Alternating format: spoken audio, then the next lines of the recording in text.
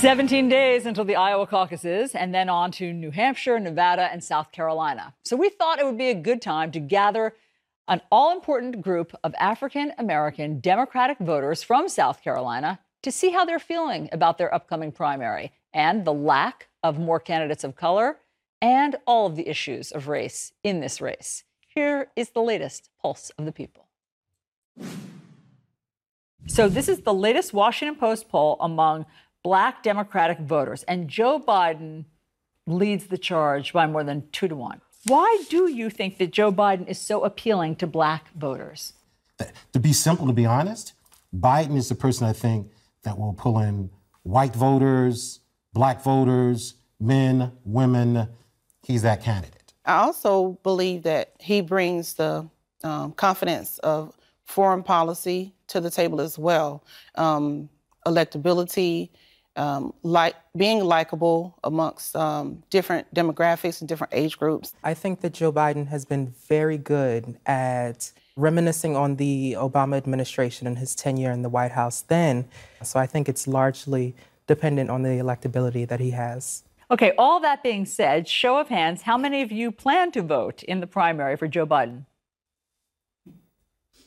After all the case that you just made, only one of you is voting for Joe Biden? I'm undecided right now. The statistics in South Carolina at the point indicates that Biden is number one, but Tom Steyer is following very closely behind. Do you like Tom Steyer? I do like him a lot, yes. I like his environmental standpoints because I'm an environmentalist. So at the moment, I am leaning towards Tom Steyer. I'm big on his philanthropy also. Tom Steyer? Tom Steyer. I like the fact that, he's contributed $22.5 million to underprivileged in education. He's using a lot of his own money to campaign. He's a billionaire. Right, yes. exactly. He can use his own exactly. money. But Is he buying his way into your heart? I don't think he's buying his way because, hey, he doesn't have to do it. He has a choice. I disagree. I have seen Tom Steyer personally in firsthand experience pander to the Black vote. And bringing in a marching band from a historically Black university to the Blue Jamboree hosted by the Charleston County Democratic Party, I thought that the notion was disingenuous. And ever since then, it's put a really bad taste in my mouth. All the progressive arguments and all the moderate arguments and everything means nothing if you don't win. The bottom line, and in simple terms, is we want to elect a Democratic candidate that can beat Trump. I mean, that's just the bottom line. Let's talk about this. Let's go around and everybody just tell me who you will vote for in the primary. So who's your first choice? Elizabeth Warren. Vanity? Elizabeth Warren by far. Elizabeth Warren was actually my first choice. And then what happened?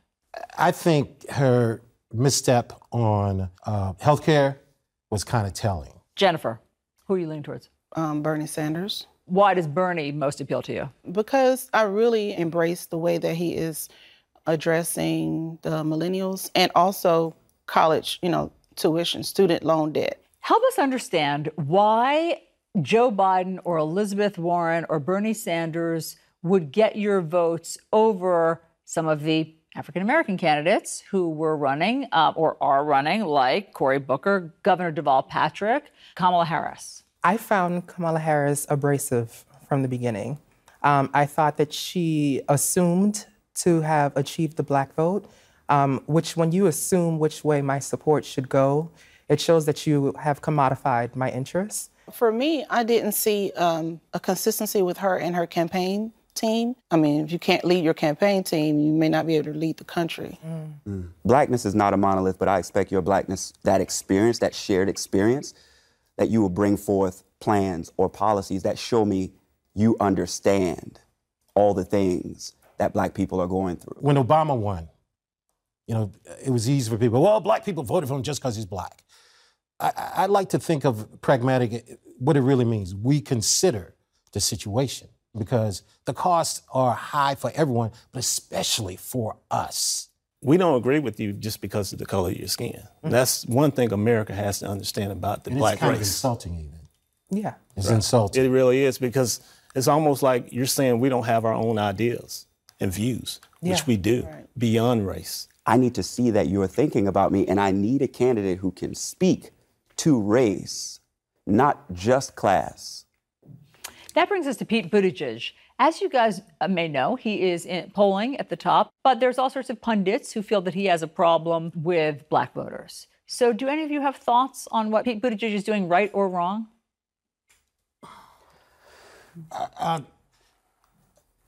I'm a little skeptical of his experience on the big stage. I think he's a gifted politician. I think he seems to be a person of high character. I think he's short on the experience end. He's got some well-publicized issues with the black community. Mm-hmm.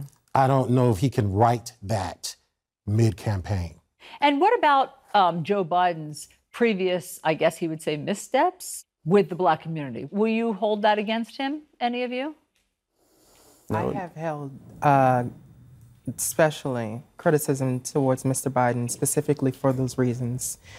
Talking about things like, poor children being as smart as white children and subscribing an entire race to poverty, I think is a very dangerous situation. If it's Joe Biden who wins the primary, or Elizabeth Warren, or Bernie Sanders, must they choose a person of color as their running mate? I think it's time for a female to move up and be in a power position. You feel more strongly about there being a female on the ticket than a person of color on the ticket? I do. I don't think it's an either or. I think, once again, I think the Democratic Party is blessed with a lot of gifted women. It doesn't matter if the woman is an African American or a white American or Asian American. Mm-hmm. Just say female with a different voice. That's what we need. This is really interesting and really important as these primaries move forward. And to hear this group of black voters say the costs are high for everyone, but especially us, that informs how these decisions are being made. And to hear them, and they're not all supporting Joe Biden now, and that might change. No, I mean, at the moment, one of them is. But to hear them explain why they think he's a strong candidate, even the ones who aren't supporting him, was very interesting. And Darian, the guy in the middle on the top row, kept using the word pragmatic, that he believes black voters are pragmatic. They will make the choice based on who can be elected. And I think one of the most important things they said is there's this notion, black voters, we don't have our own ideas. We're just going to vote for a candidate because he's black or work for Obama. They're like, that's crazy. Yeah. They disabuse everybody of that. They're thinking about this really hard, that group of voters you just talked to. And there's more of that coming up? There's more coming up on Monday. Excellent. You're going to have to wait the whole weekend to see part 2 where they talk about the issues. Fantastic.